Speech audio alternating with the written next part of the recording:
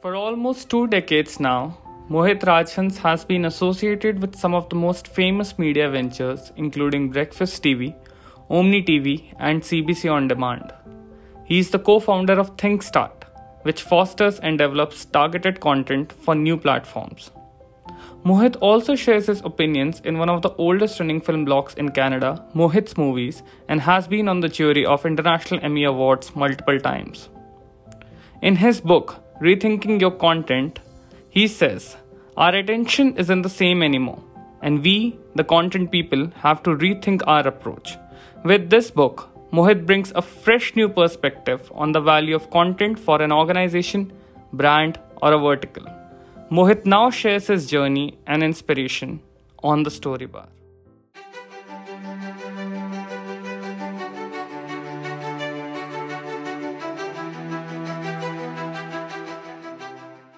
Hello and welcome. This is your host, Garima, and joining me today at the Story Bar is Mohit Rajhans. Thank you so much for joining me today, Mohit. Welcome to the podcast. Thank you for being the first podcast to accurately say my name properly the first time around. I'm glad. How are you feeling, Mohit?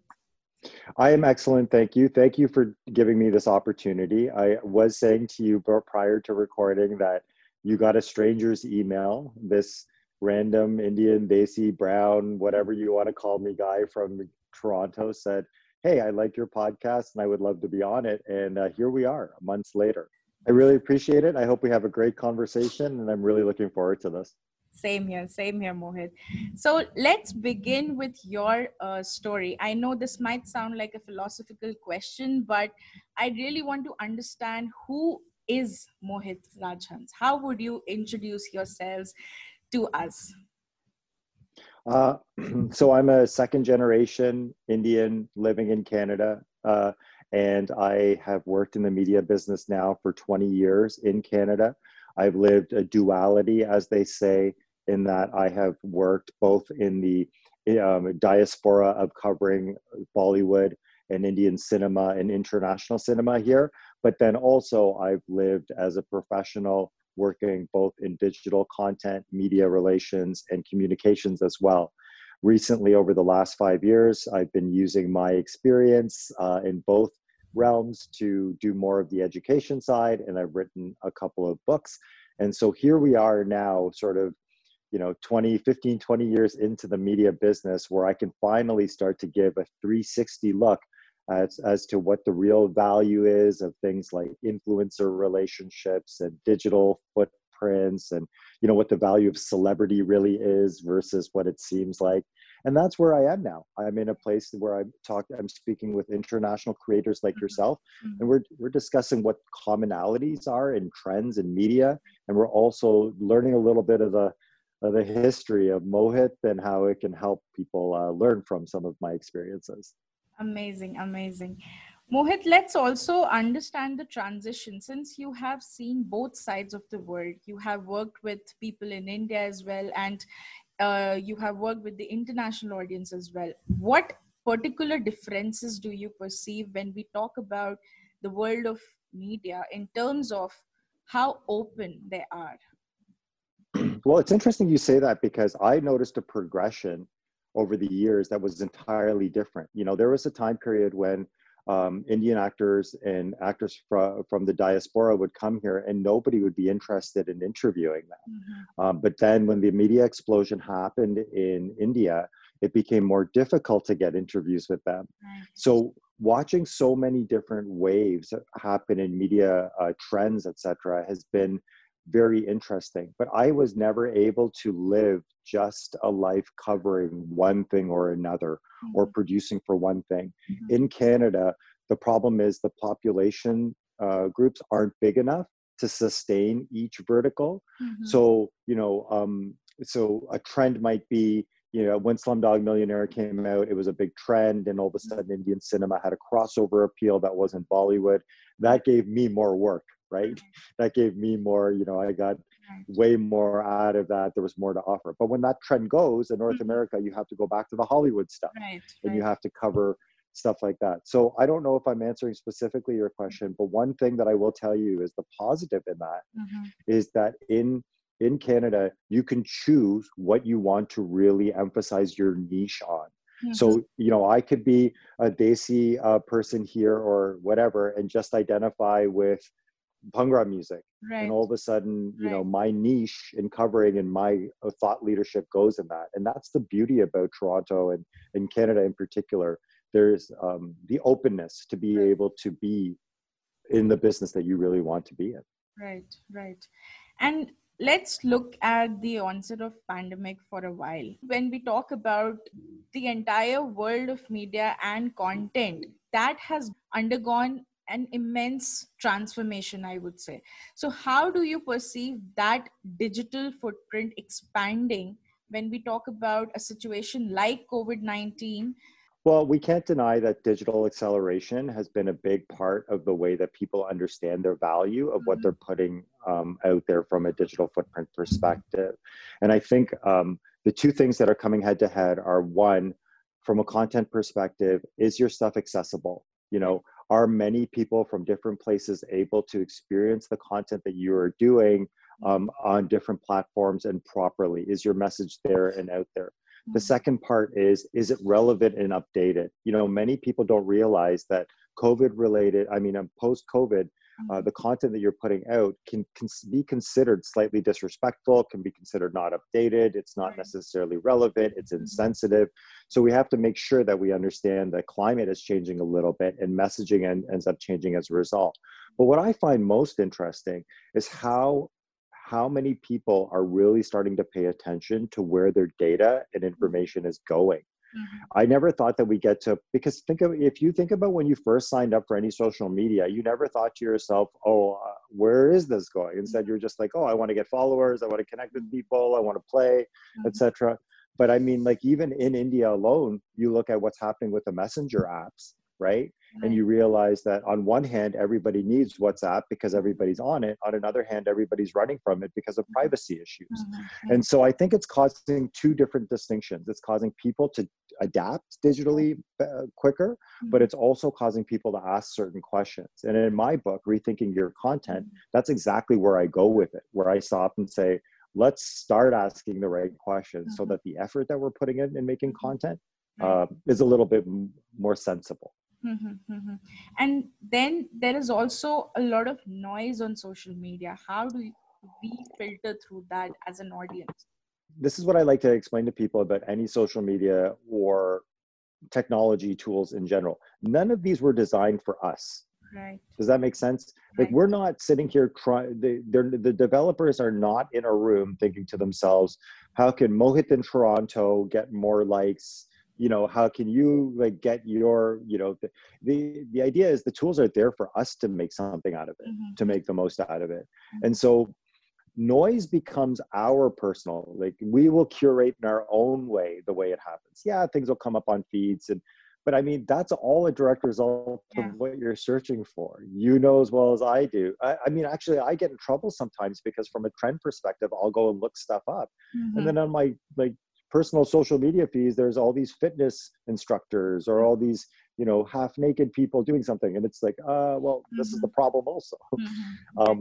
But I will tell you that I think that as we get older and the platforms become a little bit less daunting, we will start to be able to filter out what it is that we want to consume. And that's going to be a big factor in how we stay on some of these platforms. Right. Also help us understand your book, Rethinking Your Content. Why in the first place you felt that there is a need to rethink the content? Well, it's interesting because I first set out to write it as an ebook. And the reason I did that was because it didn't make sense to me. And we talked about gyms, for example. You know, when people write fitness books, I don't understand what the point of a hardcover book is, because when you put it down and then do your sit-ups, I don't understand how it happens. So originally I printed it I had it as an ebook because it was deep linked into so many references I had, and I'll get to the point of the book. But then Amazon, the success of it on Amazon from a download perspective is they promoted the idea that I should self-publish and put it in print form. And so I was really lucky because I got the benefits of both, and it went #1 in this market, in the North American market, it 5 different times. The Right. purpose of the book really was that I needed people to stop and consider this amount of time that we're investing in Mm-hmm. multiple platforms. Mm-hmm. It's no longer can we stop and say it's one shot and you're multi-platform. Right. Every separate platform has its own ad service. It has its own way of the way you're going to be able to use it properly.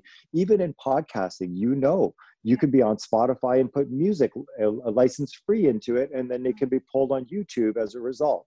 So Right. now we have to start, and this is the way I like to consider rethinking your content. Rethinking your content is the idea that if you're going to put the effort in and you're going to make your marketing departments, communication departments, etc., start doing this, you better make sure you understand what the outcome is. And the two outcomes that have to come from your content is either you're doing culture, right, or commerce. So Mm-hmm. you're either doing it because you believe that you're giving something back and building something based on the culture of anything. I don't mean culture as in cultural. I mean culture. It could be culture about the DJ business. It could be about the music business, whatever.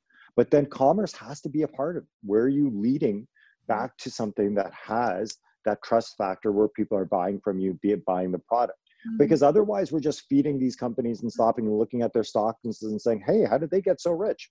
Right. Well, we're feeding the fire, right? So yeah, that's why rethinking your content has resonated with people. I have a very quick acronym in there where I call it's called PLOTS, and it's basically partnerships, licensing, optimization, tools, strategic communication. If you take any of your content plans and put it against those 5 things, you'll be able to breathe easier about what the purpose of what you're doing is. Right. Because sometimes we miss really good ideas thinking there's no home for them. And that's what I miss. Like, that's what I'm trying to avoid too, because then people won't put up their hand and speak up in creative meetings saying, I don't really understand the platform, but I've got a good story.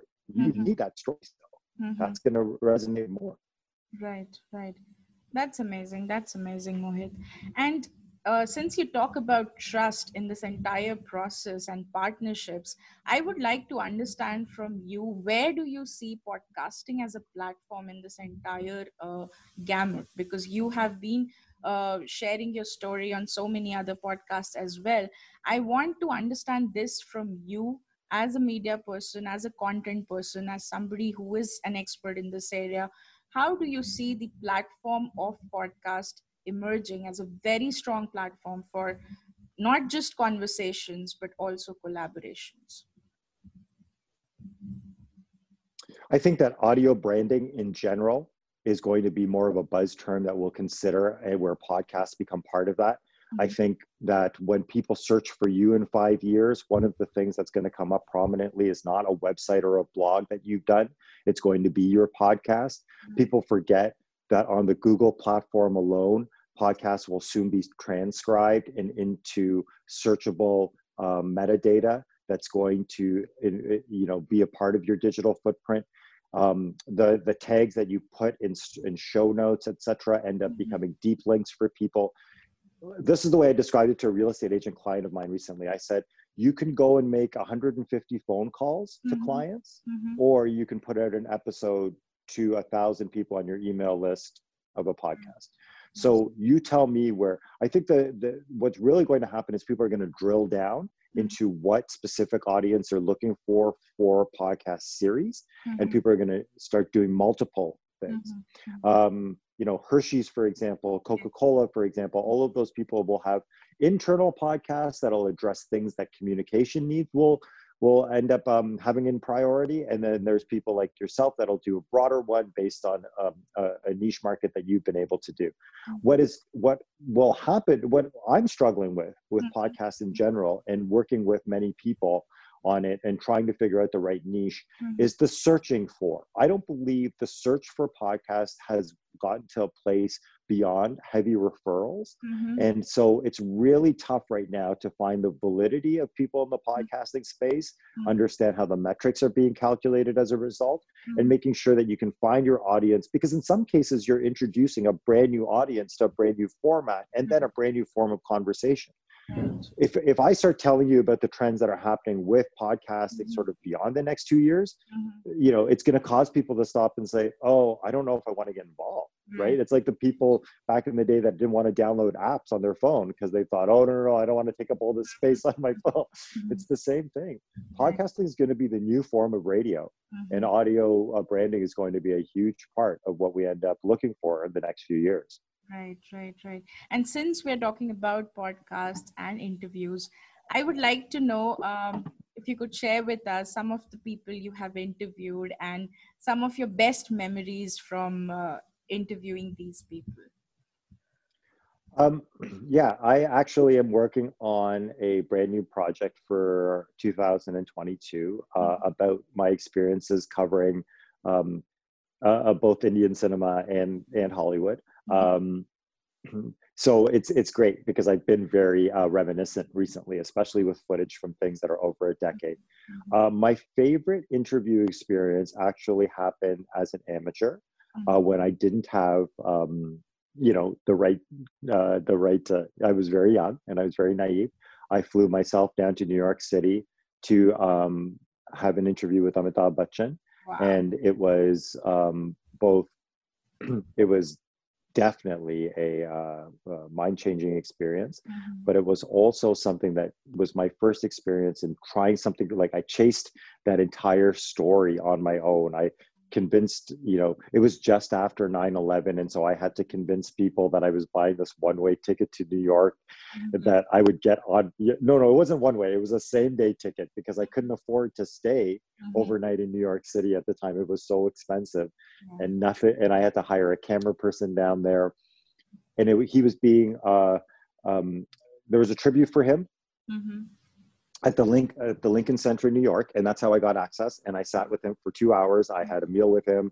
It was prior to Abhishek really sort of becoming very popular, and it was an amazing thing. We took a walk around certain areas in New York, and it was before cell phone cameras, so nobody necessarily was snapping things. But and so other than name drop, I will tell you that the relationships that I've been able to sort of see and cultivate as a result of being in a small market, but with grand appreciation. I've interviewed Akshay Kumar 7 times. I have interviewed Anupam Kher throughout his career and his crossover. One time, and I have this footage still, but one time I went with Anupam Kher to his first North American red carpet. So I'm traveling in a car with him and I'm experiencing things, and, he's shaking hands with Robert De Niro, and it's within my, and I'm capturing this. And you can imagine, as a guy who's watched, your favorite dad on every movie that you can imagine, watching him experience something for the first time is just phenomenal. But at the same time, it doesn't come without hard work. None of it, there were hundreds of other reporters that wanted to do what I was trying to do, but I stuck it out from a place where it wasn't about the celebrity for me. It was about the story.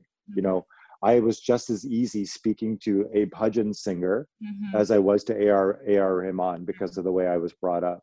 And I want to say, actually, one of my most fantastic moments of my life is I got A.R. Rahman to play piano for me during a story. And I remember his assistant saying to me after that, A, he never does that because he's extremely an introvert, and then B, he'll never do it again. Wow. So it was just because, again, like, I'm from Toronto, I'm from Canada. He doesn't know me from anybody else. We were at a piano and I started asking him questions about the music that I love, and I inspired him to do it. But his assistant was very clear after, saying, you got away with one there, buddy.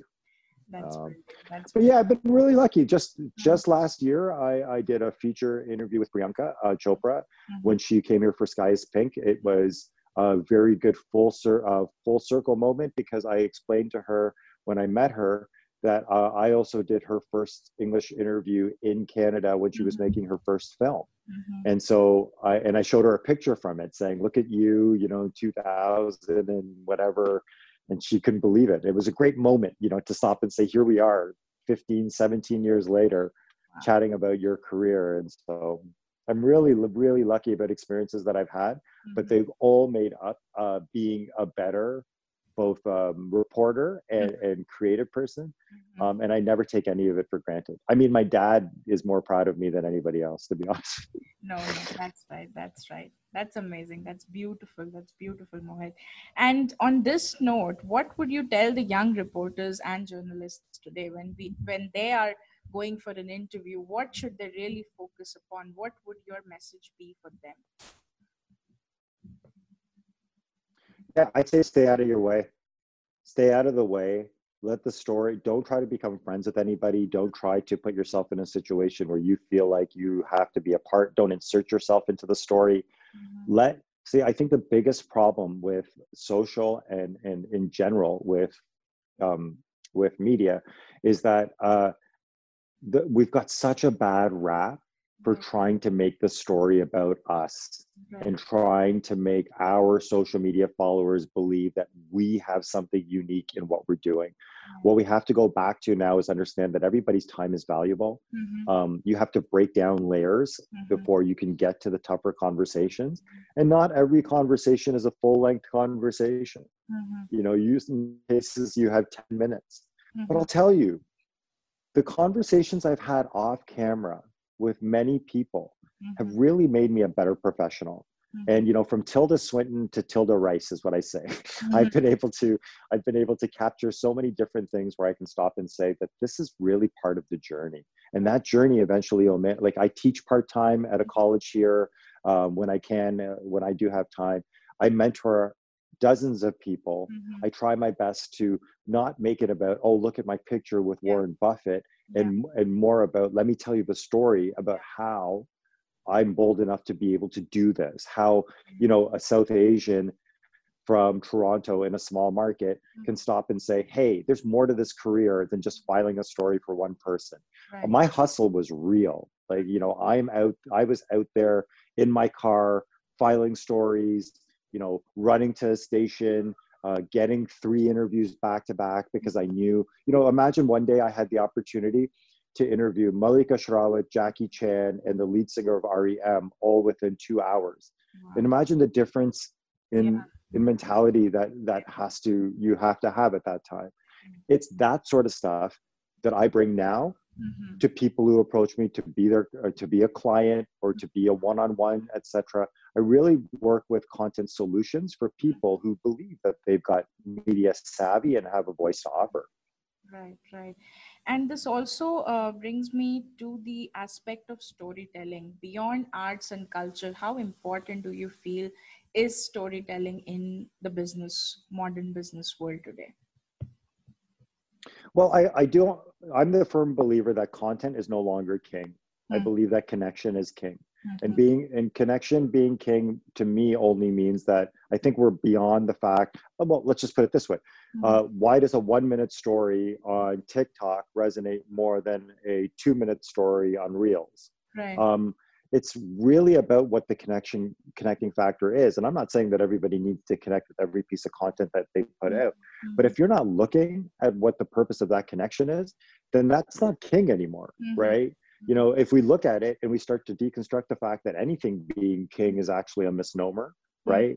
You know, what I think about sometimes is, especially in India, I think about the hundreds of thousands of dollars being spent on music videos. And I think to myself, so is that supposed to lead to somebody streaming? Is that supposed to lead to, because what's the point now? It used to be that it was going to lead to physical media sales. You would buy the CD tape, you would go to the movie theater and stuff. But I can't figure that part out. And I think the connection part is missing. And more so, I think we're going to see a content crisis start to happen where creators are going to abandon platforms more and more as a result of saying, I don't get it. Look at YouTubers now. YouTubers are, you know, marching on streets saying, we can't figure out the algorithm. We built this monster. We became YouTubers. We can't figure it out. How backwards is that? You know, person who drives a Tesla doesn't get into a new model Tesla 2 years from now and say, I don't know what's going on. You know what I mean? So, yeah, I hope I answered your question. No, yes, you did. And just to follow up on the same point, how do we avoid forcing this connection into the content? I think that the biggest misnomer is that all of your content needs to be universal and appeal. I Mm-hmm. think that there's many people who have great audiences based on whatever they serve. I have a friend of mine. Here's he runs he's run a successful flower brand for years, and Mm-hmm. he doesn't need hundreds of thousands of people to like anything. He needs people that are eventually going to go to his parents' store, his family's this, Mm-hmm. and make or buy his brand in a store. I think we have to start to look at it less as what's the volume of Mm-hmm. likes and what's the quality of likes. What is the quality of engagement versus volume? Because you're only going to be able to sell against the quality. Right. You're not going to be able to, because look at the other way you can look at it is if you put a TikTok video up that's had 10,000 spins and your next one only has 1,000, how do you put that in front of a client as a value offer? It doesn't make sense, right? Because they'll say, well, you haven't figured out the Mm-hmm. consistency. So I think that we have to think a little bit less about how are we finding a mass audience and how we're serving specifically. There's one let's go back to TikTok for a second. The Reels versus TikTok debate is a very interesting debate because people now are taking successful TikToks and putting them on Reels, but they're getting banned on Reels because the music isn't cleared properly from TikTok.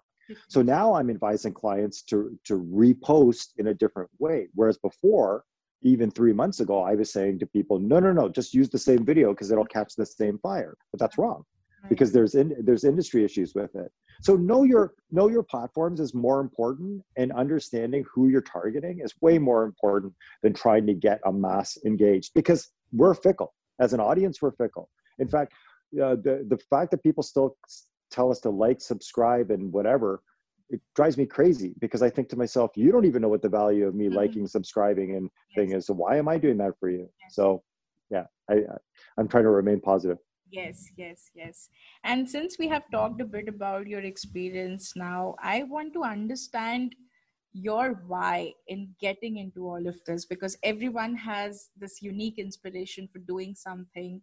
And what has been your why in being a content creator, a storyteller?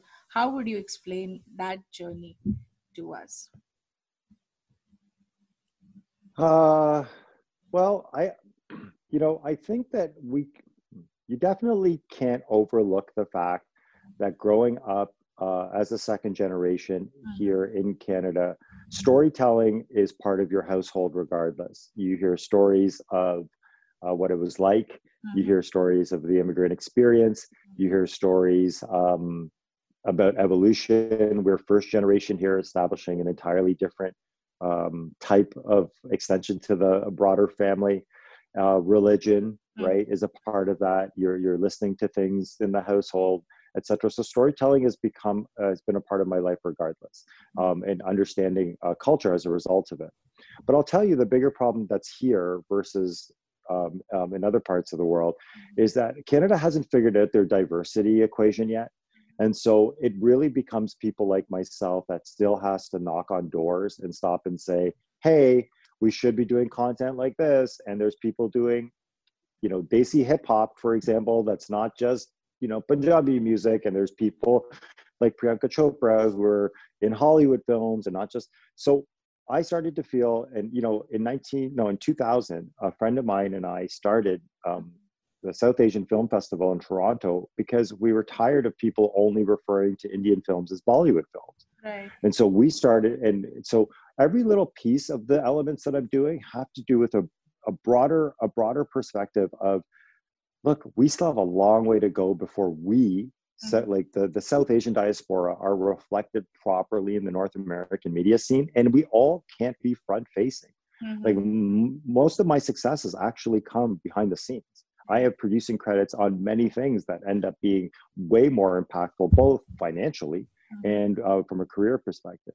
The people who I speak to on the other side of media, the more mainstream side of media, they don't care about anything that I've done in the Bollywood sphere. They think it's nice. They've gone in for good food. They've gone to good parties. They've been to a wedding or two, but they don't care that, this actor that I'm doing this dance with is the most, popular actor in the world in many cases. So I live this duality and this idea that nothing is necessarily, I can take nothing for granted, but these experiences, my friend, have been so unique that even the people that I speak to I spoke to a Bollywood podcast in Germany recently, who's done a large profile on some of these classic interviews, etc.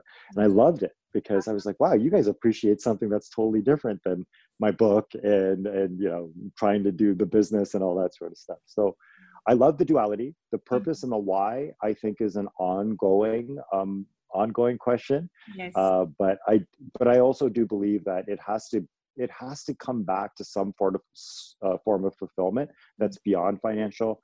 Definitely beyond financial, because it takes a while to get to a certain place, but also that fulfilling nature that you're leaving a little bit of a legacy. Yes, definitely.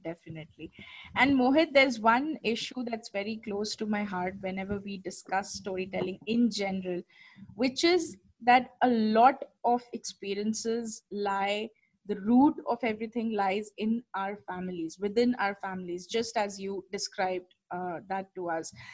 How would you describe that part to us, how important it is to observe things within the family, and taking some lessons here and there and trying to cultivate that into the professional journey, trying to integrate that into the professional journey? How would you describe that?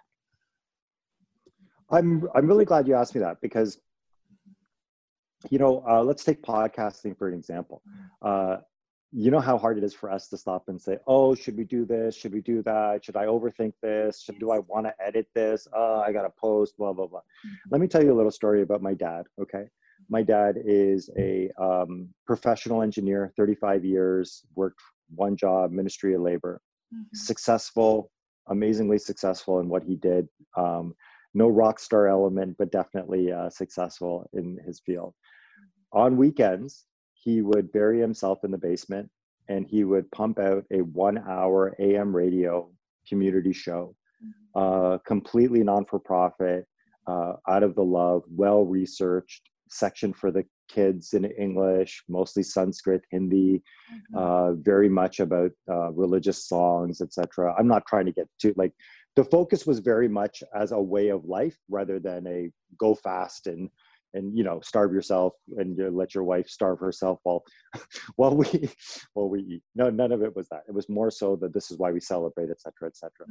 But it wasn't until I actually started to create content myself that I realized the amount of dedication that it took for him at that time to, on cassette tape, to write, to record, to hope that nobody else makes a noise in the other room, to make sure the audio quality is good enough for radio. All of that stuff and the sacrifices he made for 2 decades as a result of doing this radio program and creating this content. I never understood how much of that process was built in me until I started to do more and more myself. And I realized, well, what am I complaining about the fact that I've got to record something on an iPad and put it up and make some notes? I would see pads of yellow paper. I'd see, remember back in the day, sometimes the religious books were these paper thin things that, almost looked like they were just hanging on. We would have some of that. He would travel to Little India to pick up records of religious songs, because that's the only way to put them on tape at that time. So the family aspect, and so this isn't part of his job. This was at this point part of seva, what he would give back to the community and how he would feel. And he received, don't get me wrong, he received a lot of accolades because of it. He went to temples, he spoke, and he really got this joy out of spreading the gospel, so to speak. But there was a lot of work in that. And I think that one thing I was able to learn reflectively is that without getting your story nurtured properly, through that confidence you need to be able to tell it, you're going to always feel like a fraud. Right. So it's a muscle. It's a muscle. It's a part of your life in many ways. You might not have discovered how it factors into it when you're making short form 1-minute videos, but there are things in your life that will really contribute to the storyteller that you become. And look, it took me years to figure that remember, I would almost laugh about that experience in hindsight, right? And think to myself, oh my gosh, my dad would go through all this effort, take a tape, drive it 45 kilometers, hope that they played it properly, that they would flip the side when the next episode was coming. And so I think that you are 100% right, that we have a lot of influences in our life that make us better at what we're doing. And I can't say that I'd be half the motivated person. And let me just also make it clear that I have made a career out of the observation of people that are doing great stuff. I've never considered myself the influencer. I've been able to work with people to facilitate, and work with their stories as well. And so I never set out for the blue check mark. Because I want to be naive. I want to think, like, I'm on Clubhouse right now, which is a new app that's really helping people in the professional world, but I'm trying not to get involved. I just want to sit. I'm on TikTok as well under different aliases, because I need to understand it from that perspective. What is driving people like yourself to engage and do these stories versus what's causing you to stop and say, this isn't for me? And I think when you become somebody who's definitely involved in understanding how knowledge sharing is just as much a part of your life, you're so much more open to what you can do. Right. That was beautiful. Thank you so much, Mohit, for sharing this story with me today. And Mohit, there's this one last thing I would want to understand from you. Where do you see yourself and your journey with content in the times to come? Well, I think that now that I have the confidence of writing, and I've done another book with Audible as well about growth branding, and I think it's really important right now for people to start looking at their personal brands in a different light and understanding what that value is. I think that, I will continue to, what I was going to say is that I'll continue to do all the things that I'm able to do without necessarily wondering what else I have to do. But I do have to admit, I'm really looking forward to taking new voices and cultivating them into what else they can do. Because I saw YouTubers make the mistake of living and dying on one platform. I'm seeing TikTokers getting frustrated right now. I'm seeing people on Triller and people, using things like Telegram as messaging apps, but trying to emulate what's happening on WhatsApp. I think I'd rather be a little bit more of a conduit than try to be somebody who is looking for another exclusive interview somewhere with somebody. That part of my life is not what I'm hoping. I would rather be reflective, use those experiences, but people like yourself are coming up, and people have young voices that need to be cultivated. And I think that my mission now should be a little bit more around how do I bring people to the table rather than how do I get myself another interview with somebody who, right now I'm doing a weekly column on CBC Radio here on technology, and it's entirely dedicated to the practicality of how technology and digital acceleration is working in our world. So I'm just trying, you got to have a little bit of youthfulness in it and know that eventually it'll pay off. Yeah. Hopefully, my wife says. Definitely it will. And Mohit, thank you so much for sharing this with us, because since I'm very new to podcasting, and I would like to take a message from you today, that from one storyteller to another who has just started, what would you like to tell me at this point of time? I think you're just at the beginning of something amazing. I think that once you've exercised this muscle to a point where you feel comfortable, you're going to be emailing people blindly and saying, hey, listen to the fantastic conversations we're able to have, and broaden our horizons accordingly. You're going to look back at these first sessions, especially this one in the dark, which you're obviously audio, and laugh at this stuff, definitely. But the last thing I want to mention to you is that think about the openness in our conversation as strangers and how you're able to facilitate something as a result. This should be the nature of the conversations that we're having that are going to further your audience. So what I want people to know based on what you're doing is you're leading with learning. Like, you're leading by showing that your guests are sharing their knowledge. If you continue to work like that, you will continue to have content that's true to you.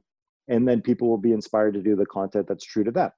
And so I think that we're at a very young stage in this world of audio and podcasting. And I can't wait to see what else you do. I can't wait for you to start executive producing other people's podcasts because they have a niche and a desire and a want that you can help with. But look, none of us are going to get rich overnight by just doing a podcast, but it's what we extend it to and how we extend our audience accordingly that'll end up paying off. Definitely. Thank you so much, Mohit. Thank you so much for joining me today and sharing your journey with us. Don't forget to tell people to download the book. It's Yes, on Kindle, rethinking your content, and on Audible, Finding Growth Beyond Your Personal Brand. Just look me up. I'd be happy to do one-on-one sessions with people as well. You can find me all over the internet. Yes. And I'll also put the links in the show notes. I appreciate that. This was a really nice conversation. I can't wait to look back at it and laugh because of how many great things you're doing. You're definitely a pioneer in your field. Thank you so much for supporting me today, Mohit. Thank you so much once again.